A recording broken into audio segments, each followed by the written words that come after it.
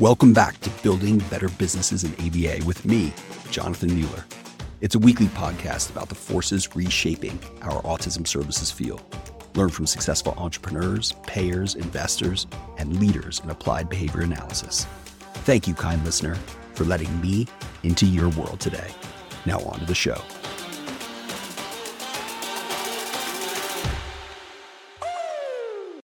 My guest today is Dr. Jacob Bradley.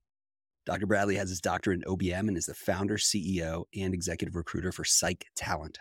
His firm specializes in ABA recruiting for BCBAs, psychologists, SLPs, OTs, operational positions, leadership positions, and much more. He lives in Appleton, Wisconsin, and he is still an avid Green Bay Packers fan. Welcome back to the pod, Jacob. It's great to see you, dude. Thank you, Jonathan. Thank you. Good to be back. All right, Jacob. So it's been like a year since we've chatted on the pod. And, you know, recruiting was such a challenge a year ago. And I got to say, it feels like it's even harder now. So this is nuts. Give us the lay of the land here. What's the state of recruiting in ABA right now? And how has it changed since we chatted a year ago?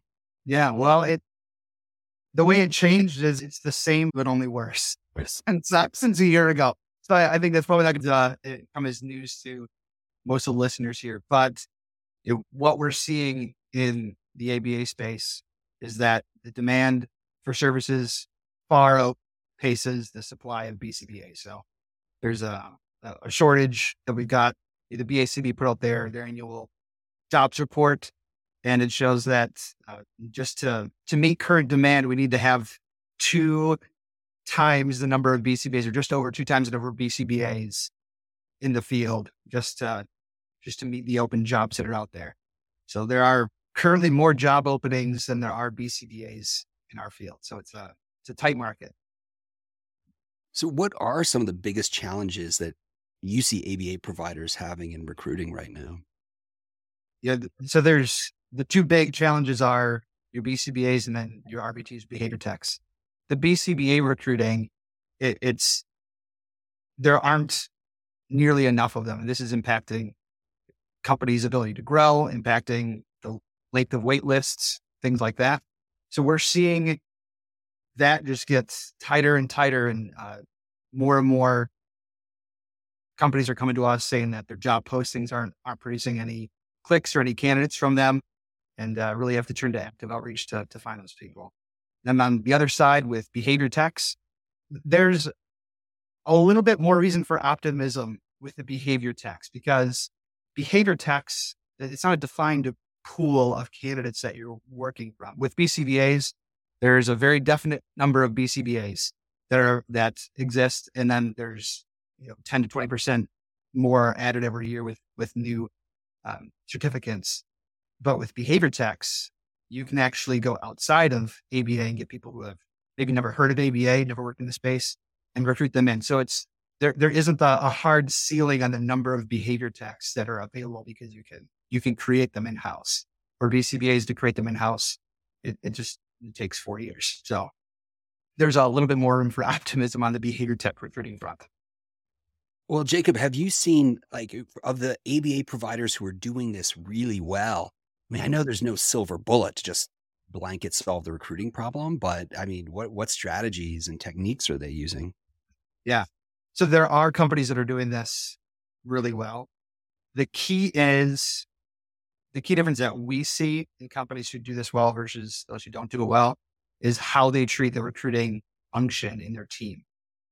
Do they take an HR approach to recruiting, which has been the standard approach to recruiting that almost every industry has taken? Or do you take an active approach to recruiting and really treat it more as a sales and marketing function of your company, and use sales and marketing strategies to reach out to BCBAs and bring them in?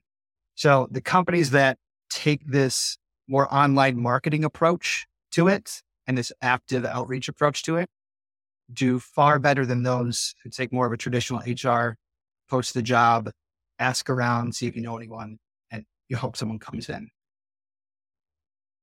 So I like this a lot. And when you describe sales and marketing, this is not like the sleazy salesman. This is like an active recruiting team that is focused on building relationships, not just actively outreaching, but like building relationships, trying to provide value. Is that right?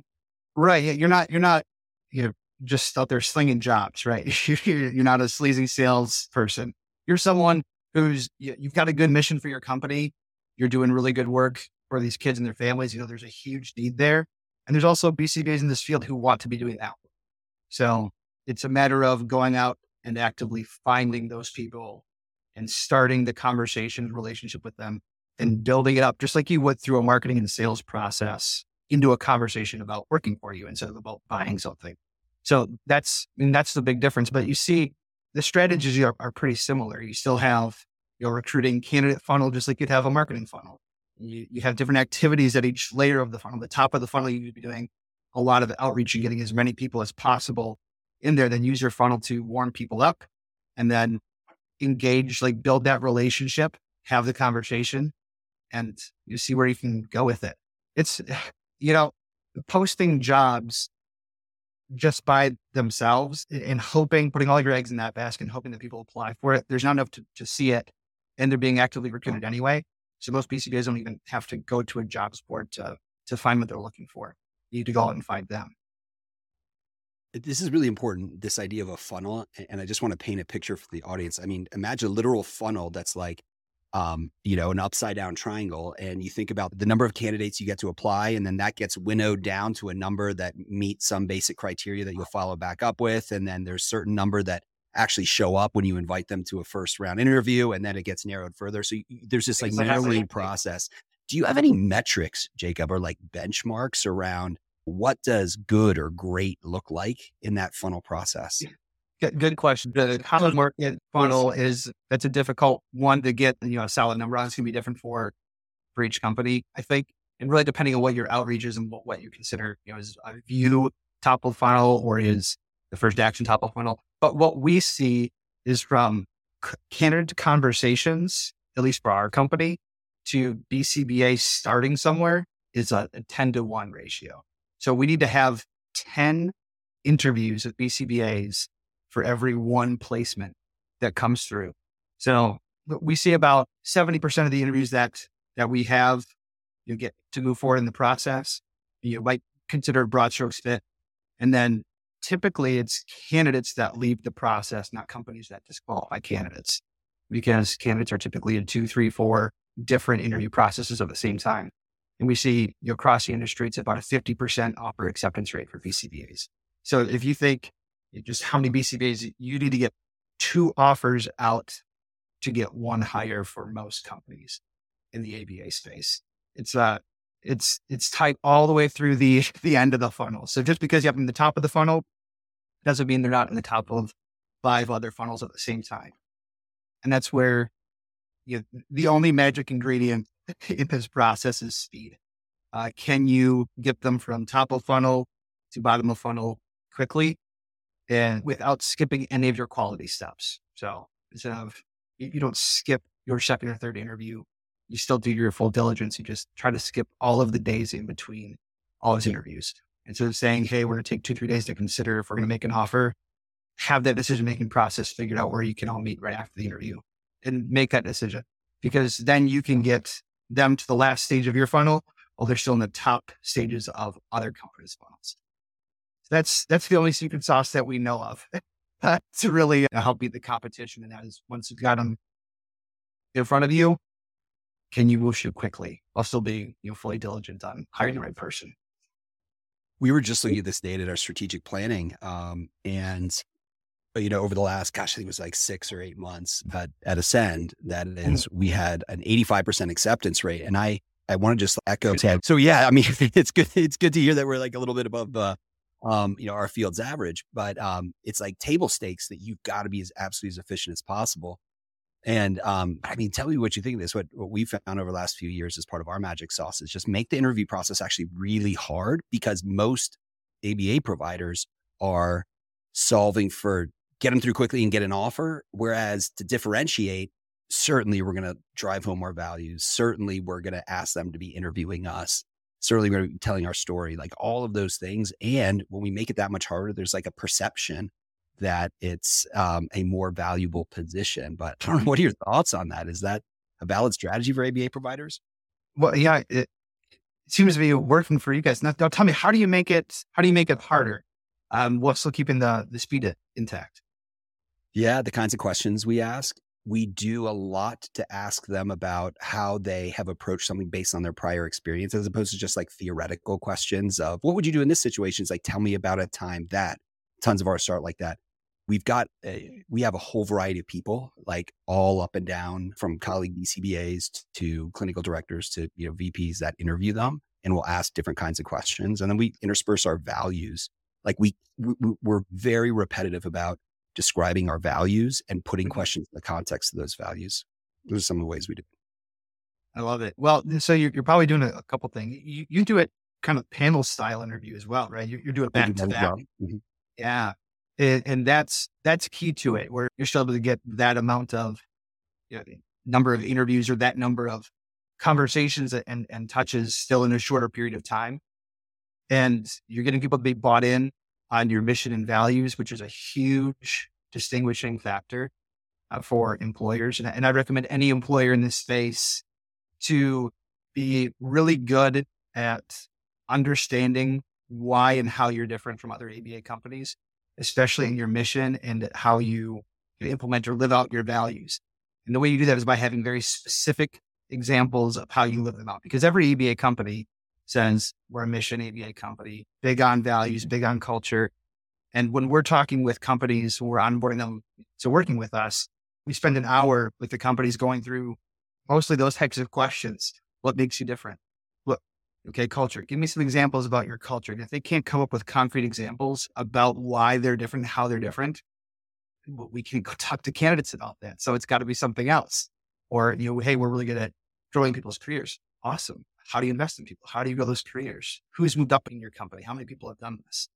And if you start to ask yourself that as a leader in an ABA company, and you have some really good concrete examples, that needs to be something you're sharing with your candidates. And if you're looking through that and you can't really think of good concrete examples, well, that's just a good opportunity to say, hey, how do we start implementing some of this and actually making these changes so that we become the company that we want to be and that BCBAs want to work for? We're seeing quite a bit of that, being a decision-making factor, especially in BCBAs wanting to leave a company. So BCBAs can be paid very well, but in a company that doesn't live out the values that they talk about. And those are the BCBAs that we're typically able to help find a different company to work for. Yeah, it's a great point. I mean, I think every ABA provider says, well, we're mission driven and we live by our values. And I think at some point as leaders in the field, we have to stop and say, hold on, we're not so special that a candidate can see. We have to go out of our way to help them see why we're special. And to your point, how we live out those values. Exactly. And there are ABA companies who they can't pay really well. They don't pay really well. They have really good other features about the company. We have a real family feel to us. And here's 3 examples of that. And here's, so-and-so had a family situation. So we just gave her an extra week of PTO, no questions asked, and said, we're going to help you through that. And then we adjusted her schedule when she came back. So that's a concrete example that we can go and take and say, hey, this is how they live out this family value that they have. They're not the highest paying, but if you go there, you'll be treated well. And when something happens in your family life, you're not just a number on a spreadsheet to them. You're a person. You'll be treated well. So that's a huge differentiator. And there are a lot of BCBAs who want to see that and want to go to a place where they can experience that, because it's not just ABA, but in healthcare in general, it's very, very difficult to actually go out and build those things into the way that you operate, into the way that your team operates. There's just so many things set up naturally that are kind of getting in the way of that. It really needs to be of top of mind focus for the company to actually do those things out. Well, let's get tactical on some of this idea of actively outreaching. What does that look like when it's done well? Is it like sending LinkedIn in mails and, Indeed in mails? Is it other stuff? What are you doing? Yep. So Indeed and LinkedIn, great places to start. If you have not done any outreach at all, your first step is you should have someone on your team, LinkedIn Recruiter Lite, you don't need the full blown recruiter package, just LinkedIn Recruiter Lite, and start doing some targeted searches and reaching out to people. And you have to understand that your numbers are not going to be great. It's about 10% response rate when you reach out cold on LinkedIn like that. So you send out 10 messages to get one back, and then the most common reply is no. And then you do get some yes. And so there's a lot of work to be done, but you can start there. That's really easy to do. Other steps are looking outside of LinkedIn, going to Indeed, you can do the same thing. You can go onto the BACB website and see, hey, how many people are in my area? Am I finding them on LinkedIn? Am I not finding them on LinkedIn? There's no way to contact them really that's appropriately through the BACB. So don't go spamming them through that, but see if you can find other people that you can reach out to and go on that road. Once you get a bit more advanced, you need to start getting into email marketing and drip campaigns and things like that to take all of the BCBAs you've ever interacted with, who have ever applied for a job for you, and you keep yourself kind of front of mind there. And when the time comes in that person's life where they need a new job, they say, oh, that's right. I got that email from Susie at ABA company. Let me check out the opportunity. And that's where you have an in that no one else has. And before that person goes out and looks at a job board and starts applying, you're right there. And anything you can do to make the communication back very easy, where they don't have to fill out an application. They just need to reply to an email, reply to a message, just set up a call with you, and use that conversation as the thing that you're going to qualify them with instead of application. Jacob, someone referenced this recently to me, that we are no longer in an age that that money is the currency. The true currency is attention, because we have so many things that are distracting us. And so how do we even get someone's attention in the first place? But speak a little more to that. Like, one, is that your experience? And then two, if it is, how do you differentiate and actually get someone's attention? Right. So getting someone's attention it's not an easy thing. And keep in mind, if you're recruiting someone, the type of content that you're up against is not just what else is out there in the recruiting space, but what else is out there on TikTok, YouTube, Instagram, and all these things. And unless you have a really good content team and content strategy, you're probably not going to be able to compete with what they're already interested in. So the approach that you have to take is get in front of them in other ways that they might expect it more. So one way is through texting them. So if you think about a LinkedIn response rate or open rate, and email open rates are quite low, the upper single digits, low 10s, something like that. But text campaign, if you get their number validly and everything, it's like a 98% chance they're going to see that text, which is huge, right? I mean, you see every text that comes up on your phone. There's no text that comes on your phone that you don't see. So that's another way to get in front of them. And as long as you're not spamming them, being obnoxious about it, but you have a legitimate opportunity, and could be a legitimate interest in them. That's a great way to reach out to them and at least get their eyes on it for literally 2 seconds. That's about how long you have before they decide that they're not interested, or it could be something they'll think about. And then multiple points of contact. You can't just say, hey, I sent an email, or hey, I sent an email, or I sent a text, and then you get back to me. Of course you do. But right, do you get back to people who you don't know who messaged you once or texted you once? No, but if you go through with a coherent message for that person, and it's personalized, and you get in front of them 3, 4, 5 times, chances of them getting back to you are much, much better. Let's pivot to RBTs. And I know Psych Talent doesn't specifically do RBT recruiting, but what are you seeing out there around what's successful, or even like some of those funnel ratios? Do you have a sense for those? Yeah, I am not as in touch with the metrics on the RBT recruiting side. I know that it's not great, but the RBT recruiting strategy is different than BCBA recruiting. BCBA recruiting, again, it's a defined market. You can find out if someone has a BCBA or not very, very quickly. And if they have a BCBA, they are potentially qualified for your job. With RBTs, the majority of people that you're going to hire, most companies are going to hire, are not RBTs when you hire them.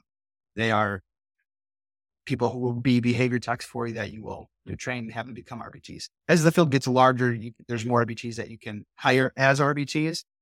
But if you need to bring on people in mass, you need to be looking out into the local talent population, people that could be working in an Amazon warehouse or a convenience store, or the front desk at a dental office, or at a daycare. Daycares are great.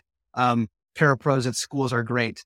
Those people who have already had some experience working with young kids and know how to interact with them, that's a great starting spot to look for. So you need to be much more in tune with that level of the talent market. So it's a lot less targeted in your searching, and it's much more volume. How can we get as many people as possible into our funnel and then have a good way of qualifying them and disqualifying them in that process? All right. So that gets us to maybe what I am most excited to talk about in this conversation, Jacob, and that is your new Retain assessment that you've recently released. You and your partners have built it, release it. So tell me more about this, dude. So a year and a half ago, Jonathan, you and I talked, and we're talking about the turnover problem in ABA. And I had mentioned, just from my background in business psychology, that you could build selection assessments that predict work outcomes. Usually it's performance. So it's really common for maybe large companies, large international companies to do this for their sales team. So you can improve sales performance just by hiring people who are better at selling and looking at aspects of their personality. And so we said, well, I think we could probably do that with retention in ABA, where we could get better at hiring the right people who are likely to stay with your company and stay in the field, and good at screening out the people who are likely to leave in the first few months of working with you, which is one of the biggest pain points that the entire industry has, because we're bringing so many people from outside of ABA into the field, and they think that they could be good at it and they think that they will like it, but they actually aren't good at it and don't like it and choose to leave. And they leave early on is what we see. So we went out and I spent the past year or so working with 2 other industrial organizational psychologists to build an assessment that actually predicts retention in ABA, specifically to solve this problem. So we're at the tail end of that. It's in the tech build-up phase. The assessment is done. It's just getting put into platform right now. It should be ready to go by May. What have you learned? And full disclosure, Seven's one of the beta testers on this. Right, but what did you learn about those qualities that tend to lead to higher retention, especially upfront, those critical first 90, 180 days? Right. So the way we built out the assessment is it's a personality assessment, which I know for behavior analysts can be something that makes you pause for a second. Like, oh, is this real or not real? It is real. It's a really robust science that we're basing it off of. It's very evidence-based, the way that our assessment is developed. The way that we went out and did it is we created a personality assessment with several hundred questions, gave it to a test group of 1,200 people, and had them take the assessment. And then we went through and statistically analyzed all the responses and saw what answers and questions correlate with each other.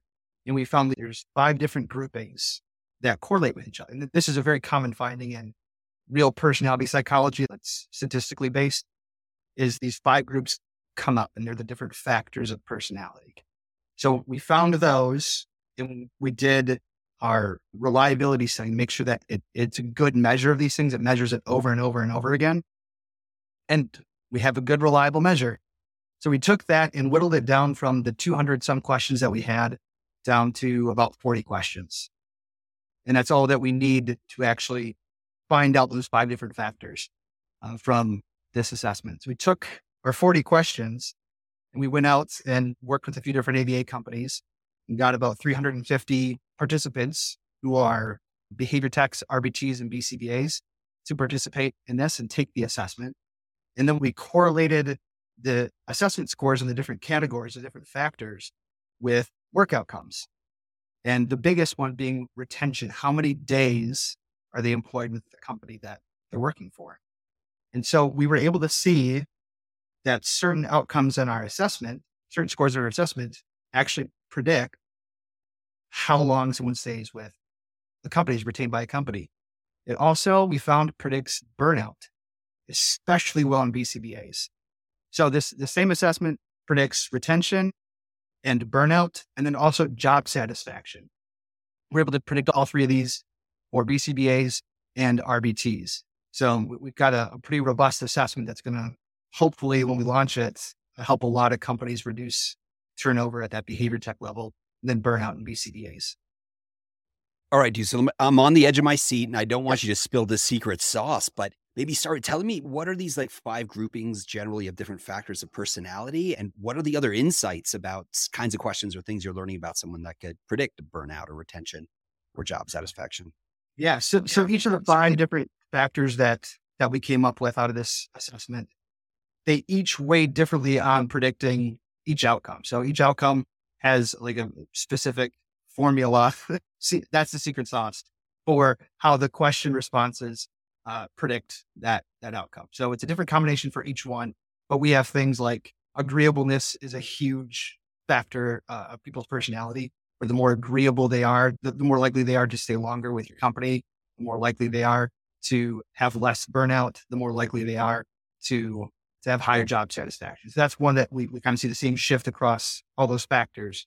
And then we have other aspects that, competitiveness is another factor where it's a helpful predictor of retention and burnout, but not of job satisfaction. So we have these different factors that kind of map on differently to the categories, and the assessment software takes care of all that in the back end, and just shows you percentile wise where each candidate falls. Are they better than 70% of the candidates taking this assessment in the field and being resilient against a burnout, or likely to stay with you a long time, or likely to enjoy their job? Can you define what agreeableness is?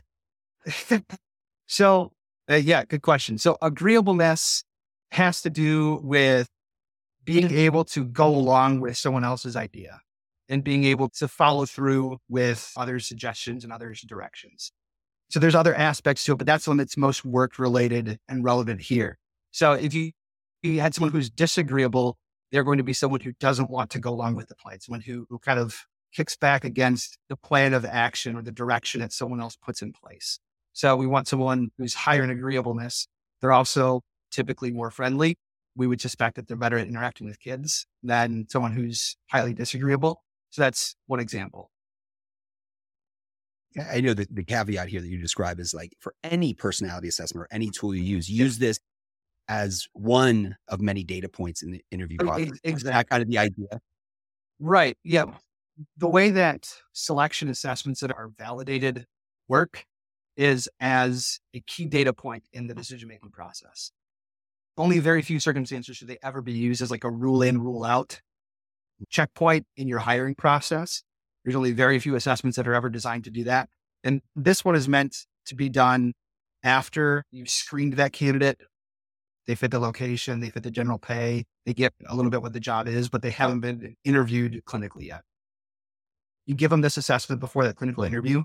So in that clinical interview, the person who's doing that interview can see how likely they are to stay with a company, how susceptible they are to burnout in ABA, and if they're likely to enjoy the job, their job satisfaction score.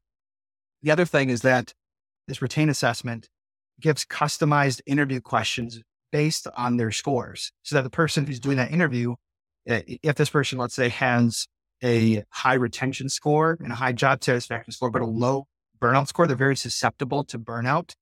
It's going to give you a list of questions custom for that candidate about their susceptibility to burnout, actually based on the factors of personality that led to them having the low burnout score. So you're going to get this list of questions you can go through so that you can make a good judgment call on, is this someone that we think can overcome this? Or do we think that it's maybe different than what the score said? Or does this confirm the high susceptibility to burnout so you can make the best choice for your company? So were there any findings from the assessment that surprised you, or that you didn't think would be important, or you thought were important and then turns out not? So the two other researchers I worked with are completely outside of ABA, but they work in building these types of assessments. And the finding that we all independently came across that was the most interesting, we kind of called it the jaded factor. It's that the longer you're in ABA, obviously the more susceptible to burnout you are, the less likely you are to stay with one company for a long time, and the less likely you are to have job satisfaction. So all three of those scores tend to decrease as a factor of how long someone's been a BCBA. So that's this jaded factor that we found or kind of came up with. So it doesn't predict everything completely, right? Just that factor alone, just the how long they've been a BCBA, but it really is telling, and it matches up with a lot of the narrative that we hear on social media and here at the conferences and here maybe within our own teams about burnout and about how BCBAs feel like they're becoming worn out, so to speak. And that's proved out in the data. Dude, so like, what the hell, Jacob? Unfortunately, like, that absolutely rings true. And what I hear out in the field, the question is like, is our field ever going to solve not just the recruiting challenge, right? But this flip side of it that's so important is the retention challenge. And what has to be true for us to get beyond where we are now? Exactly. So the retention challenge, you can break down the causes of retention, the causes of turnover for someone into a few different buckets. One is, and this is the one that's talked about the most, is what are the company policies? What is the company culture like? What are the company factors that influence turnover? And those are real, right? Pay probably has a relationship to it. The benefits, the work hours, caseloads, those things have a real impact. But then there's the person's individual life situation. What's their family situation? What's the health status of their in-laws, right? I mean, that has an impact with some people making a decision to leave a company. All these outside factors that are just about their life. But then there's this third causal bucket. But who is this person? Is this someone who is likely to be successful in this field or not? Likely to stay in this field or not? And that's what our assessment is all about. It's all about predicting, using that causal bucket and predicting there on, do we have the right people in this space? And that's really helpful at the behavior tech level, because you're bringing people who have never been an ABA before, only been an ABA for 6 months or a year. And they don't know enough about ABA to know if it's the right fit for them, or they might not know about themselves enough to know if it's the right fit. And our assessment's pretty good at helping companies make that decision and make better hiring decisions at the front end, so that the people you are hiring stay around longer, and reducing retention, or reducing turnover and boosting retention just through a better hiring process. And we picked that because it really is the simplest way, the easiest way to reduce turnover in ABA, is just through a 5-minute assessment on the front end and making a better hiring decision. And you should be able to see turnover change pretty quickly in your company. It's not to say you shouldn't also focus on the company culture stuff, but it's a much heavier lift, right? To go through a full culture assessment or engagement assessment and get that feedback and prioritize, hey, here's what we need to focus on in our company, change the pay scale, implement this type of system, change our benefits. And how do you change company culture? That's so difficult to actually do. It's a worthy and noble cause, but it's not a lever you can readily pull and make a change in retention and turnover in your company. But this assessment in the front end is something you can do right away. It's plug and play. It's 5 minutes of the candidate's time, and you look at a report sheet to help you make a better hiring decision. So Jacob, if you and your partners are just ridiculously successful with this retain assessment, what is our ABA field going to look like in 5 years? Well, that's why we set out to build it, is so that we can be really successful in impacting the field in this way. So we would hope that we could reduce turnover by a third with our assessment. So it's not, that part isn't proven out yet. I'm going to get to that in the next point here, but that's what we think we can be in that ballpark. And we're going to continuously improve our assessment and add on a couple other things into the selection process, so that you can be hiring the right people and be very confident that everyone coming into your company is someone who's likely to stay in your company and not likely to leave in the first few months. And you have that huge impact on client care, and have that huge impact on culture, and that huge impact on your bottom line, frankly. And one of the things, I was an economics and Asian studies major in college, so I love everything economics. And I like to zoom back to like the macro picture. And one factor I'd love your feedback on, but generally in recessions, you have the unemployment rate go up. So people are looking for work. Healthcare tends to be more recession resistant, right? We always need healthcare. Right. Yeah, with the economy. Yeah. And exactly, inelastic demand. So and there's lots of talk these days, right, about a potential recession. What would happen, you think, in our field if there was a recession? Is that good for ABA providers and for recruiters, or bad?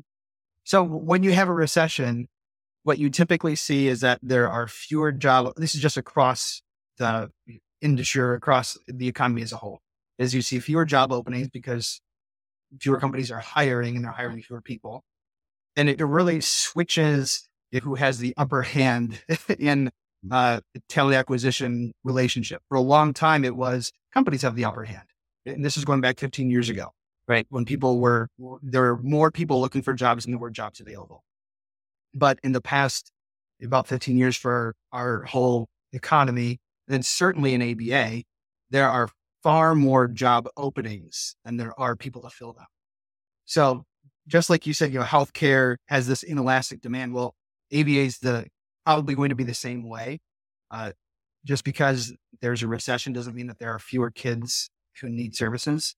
Just because there's a recession doesn't take away the payers don't disappear out of the space. So you still have the demand, you still have the payers in place. So we probably won't see a huge drop off in the demand for hiring BCBAs. And you won't see a huge immediate change in the supply of BCBAs here. So I would expect this trend to continue.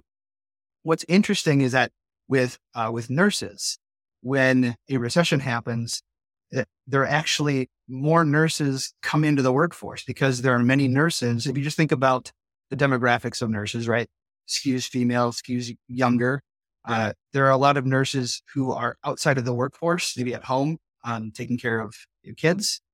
And when a recession happens and their spouse maybe loses a job or the promotion isn't there anymore, and you see inflation happen and prices go up and up so that family budget is stretched. So there's the need for that second income earner back in the family. So the nurse population actually increases during a recession a little bit because these nurses come off the sidelines, so to speak, and back into the workforce. So the times when we've seen that relationship of demand for nurses to supply of nurses change the most over the past few decades is actually during the recessions when they come back into the workforce. So perhaps there'll be a similar effect in ABA, right? We know that demographically, our workforce is 85% female, younger. So there definitely are BCBAs who could find themselves in that same situation. It's not one that we're hoping for. I would put all the eggs in that basket, but it's a reality that we've seen play out in nursing and the healthcare space. And there's enough similarities to think that something similar to that could happen in ABA. Well, that's okay. I totally get your point. Let's not be rooting for recessions. Right. For a lot of reasons. And I mean, just think of this. I can think of many recessions that I've been through over the course of my career, let alone my life. Right. But even the recessions we've had recently, to your point, it's been like 15 years since we truly the great financial crisis, right? The Great Recession. But our field is even newer, at least when it comes to Medicaid and insurance reimbursement, even newer than that. So much of our field hasn't yet seen this, but that's interesting that maybe there's going to be this similar nursing effect where maybe more BCBAs come back into the workforce. But I guess we won't know, right? So another thing happened 15 years ago with the last recession. I don't think it was caused by the last recession, but the doctor shortage in healthcare has been around for decades and decades. And there are ways to solve that problem. You convince more people to become doctors. You make it easier to become a doctor, easier to pay for school to become a doctor. Those things tried and it still wasn't enough. So what did they do? They gave nurse practitioners the ability to do some things independently. Doctors didn't all love this, like the American Medical Association wasn't a fan of this move because there's different training requirements involved. But the payers liked the move because it decreased the cost of a lot of different services that they had to provide. And the governments liked the move, generally speaking, because it increased accessibility to services by just having a larger pool of providers who could do something. And maybe in the future of ABA, something like that takes place. I'm not picking a side of that battle, but that is one of the ways that healthcare has tried to solve the physician shortage problem. And it could be a way that it's tried to be solved in ABA. And again, it wasn't the physicians who went out into that. The physicians didn't want that to happen, but it was insurance companies and the government together who really drove that. Of course, the nurses were in favor of it generally. So a change like that, you could be coming if we continue to see this shortage of ABA providers, an increase in cost of delivering care, and no relief on the horizon, talent-wise at the BCBA level, just volume numbers. Something like that could be coming our way in ABA. Well, let's pinpoint that further. I mean, could this mean that like the time potentially of the BCABA? Right. Yeah. So the expansion of ability to get bachelor's level with like then lower requirements to to get the certification means we can expand services. But it's interesting. It would have to take recessions to do something like that and to create innovation. Right. It makes sense on one end, right? When you see the recession happen, you see a bunch of your otherwise available resources go away. So you have to be creative on how to solve the problems. And yeah, it could be something like that.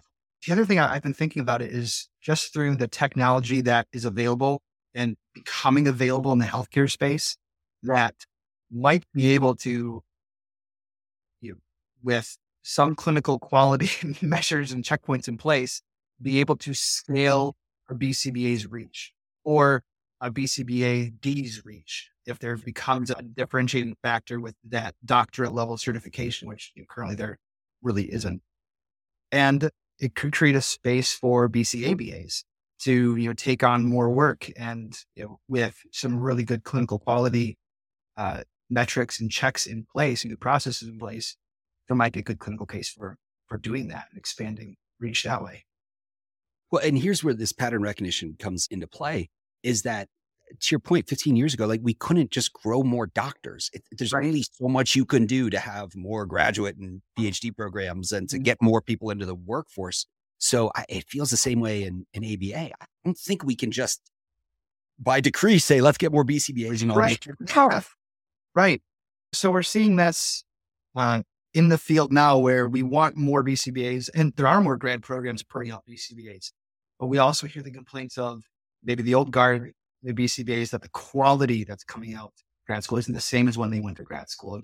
And maybe some of that's real. And maybe some of that is, everyone always thinks the generation behind them wasn't quite as tough or trained as tough as they were. But there could be some actual differences there. And our field is so young. The field of ABA, at least clinically, is kind of in its teenage angst years. Rapid growth, lots of changes to the body. It doesn't know what to do with itself. But there's other industries that have gone through this and come out the other side and been okay.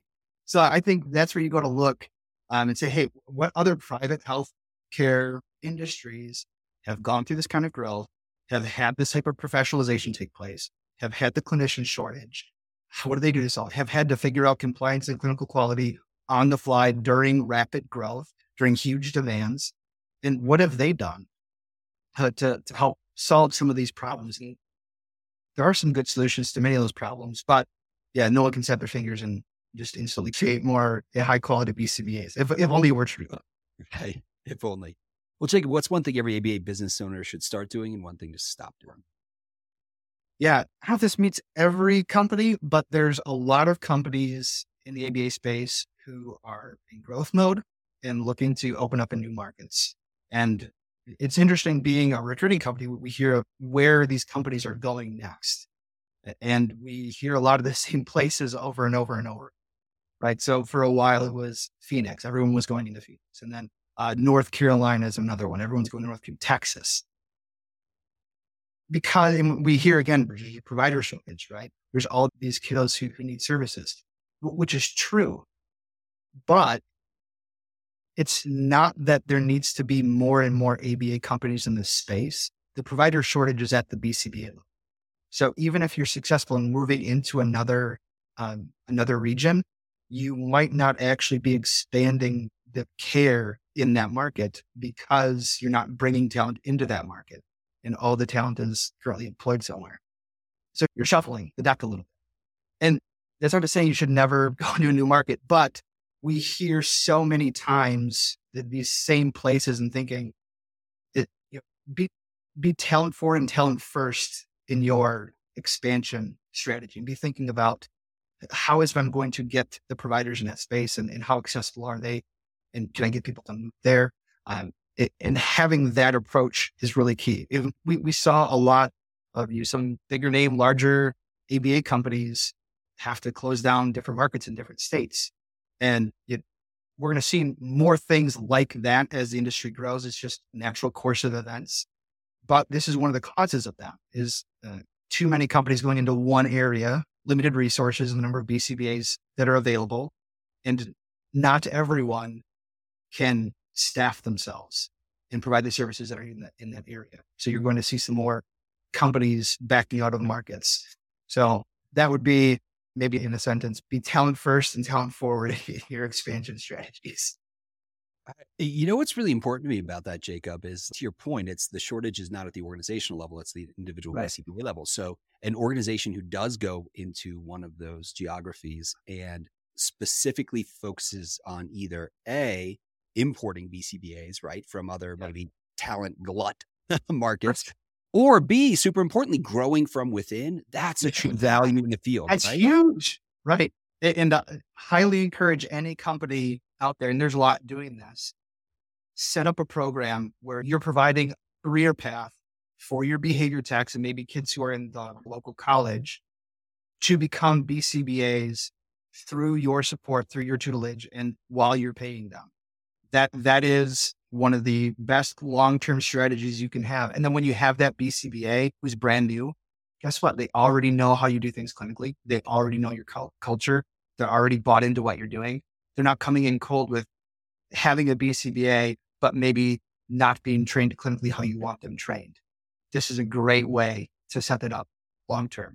If you grow them, right, you're doing the whole field of service by shepherding new people into that BCBA position.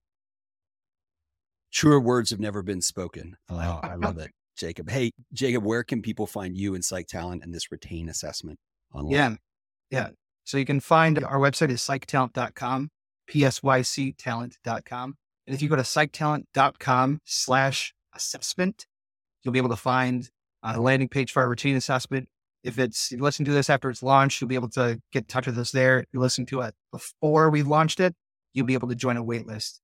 We'll reach out to you. But there's one other thing I want to offer to people listening here. Our goal with this assessment is to actually solve the turnover problem. We can't solve all of them, but we can solve a big chunk of it. And to do that, we need good data on how well this assessment works. We're very confident it does predict retention. It does predict burnout. It does predict job satisfaction. We know that. But the question we want to be able to answer, and it's really the question every company is wondering, is how much does it predict? Could it actually predict this 30% we think we can be approaching that ballpark? Or is it something less than that? And we're going to continuously be innovating on this to grow it and grow it. So listeners to this podcast, if you want to come in and participate in a study with us using this assessment, launching it, and having us do a deep dive into turnover in your company at the behavior tech level, helping you track those numbers and seeing how effective this assessment is in your company so you can see if it's getting you the ROI you want and actually solving the problem, we will give you a good discount on the assessment if you're one of the first ones to sign up and participate in that study. If not, it'll be available for full price. We know it works. We're confident in it, but this will really help us to further solve that talent problem and really help the industry as a whole. Yeah, I love it, Jacob, that you're bear hugging these intransigent problems. So thank you for all you're doing for our field, dude. Awesome. Are you ready for the hot take questions? And you've got the round 2 set because this is your second round of the pod. Let's go. Let's try. All right, Jacob, which Smurf would you be? I'd probably be Papa Smurf. Papa Smurf. He's always setting the direction for all the other Smurfs, and you're sometimes getting irritated. the Smurf shenanigans reminds me of I've got 4 kids, and that's your Papa Smurf in the house. I love it. Which element on the periodic table do you most identify with? I don't know. This is a tough one. I would guess maybe helium. I've got high hopes, and I raise up, and sometimes I spread myself thin. But if I contain myself in a good space, I can lift a lot. All right. Well, if someone locked you in a chair and forced you to watch for 24 hours a terrible soap opera marathon, which would it be, The Love Boat or Dallas? I don't think I've seen either of those soap operas, which is probably a good thing. But I would pick whichever one just has the crazier plot resolutions, the crazier, Deus Ex Machina, solving up that whole season was a dream. Oh, that's my evil twin. The one that has more of those that I'd get a kick out of it. I'm going to answer Dallas for you and the Who Killed JR at the end. But I'm What's the most played song on your Spotify or Apple Music for 2023? Oh yeah, so I'm not a big music listener myself, but I've got my son loves very specific types of classical music. So a little like music by Mozart, you like dun dun dun dun dun dun dun dun. Listen to that on a repeat, and he gets all excited. So that's probably my most played song of the year. I love classical music too. Can I just tell you, know what movie stands the test of time is Amadeus. About from the late 80s, I think, maybe right. early 90s. Right. Funny, good. When he goes and he like rewrites the song in front of the guy. In front of the guy who wrote the original song. He did this. Yeah. Well, what's your 2023 word of the year, Jacob? Maybe it's a compound word. It's problem solving. We're a growing company, so there's always problems to solve in a growing company, but it really is focused on what are the talent problems in ABA that we can be solving. We think this turnover one is a great one for us to be doing right now. Later on in the year, we're going to focus on hopefully getting some good talent and compensation data for the industry so people can start benchmarking themselves accurately in the space. So problem solving is my 2023 word. Right on. Well, Jacob, thank you so much for coming on the pod, dude. Awesome. Thanks, Jonathan. Been great. Hey, kind listener. Thanks for tuning in. If you like this episode, can you do me a favor? Give me a rating on your favorite podcast channel. It helps more values-aligned people like you find the pod. Till next time, peace.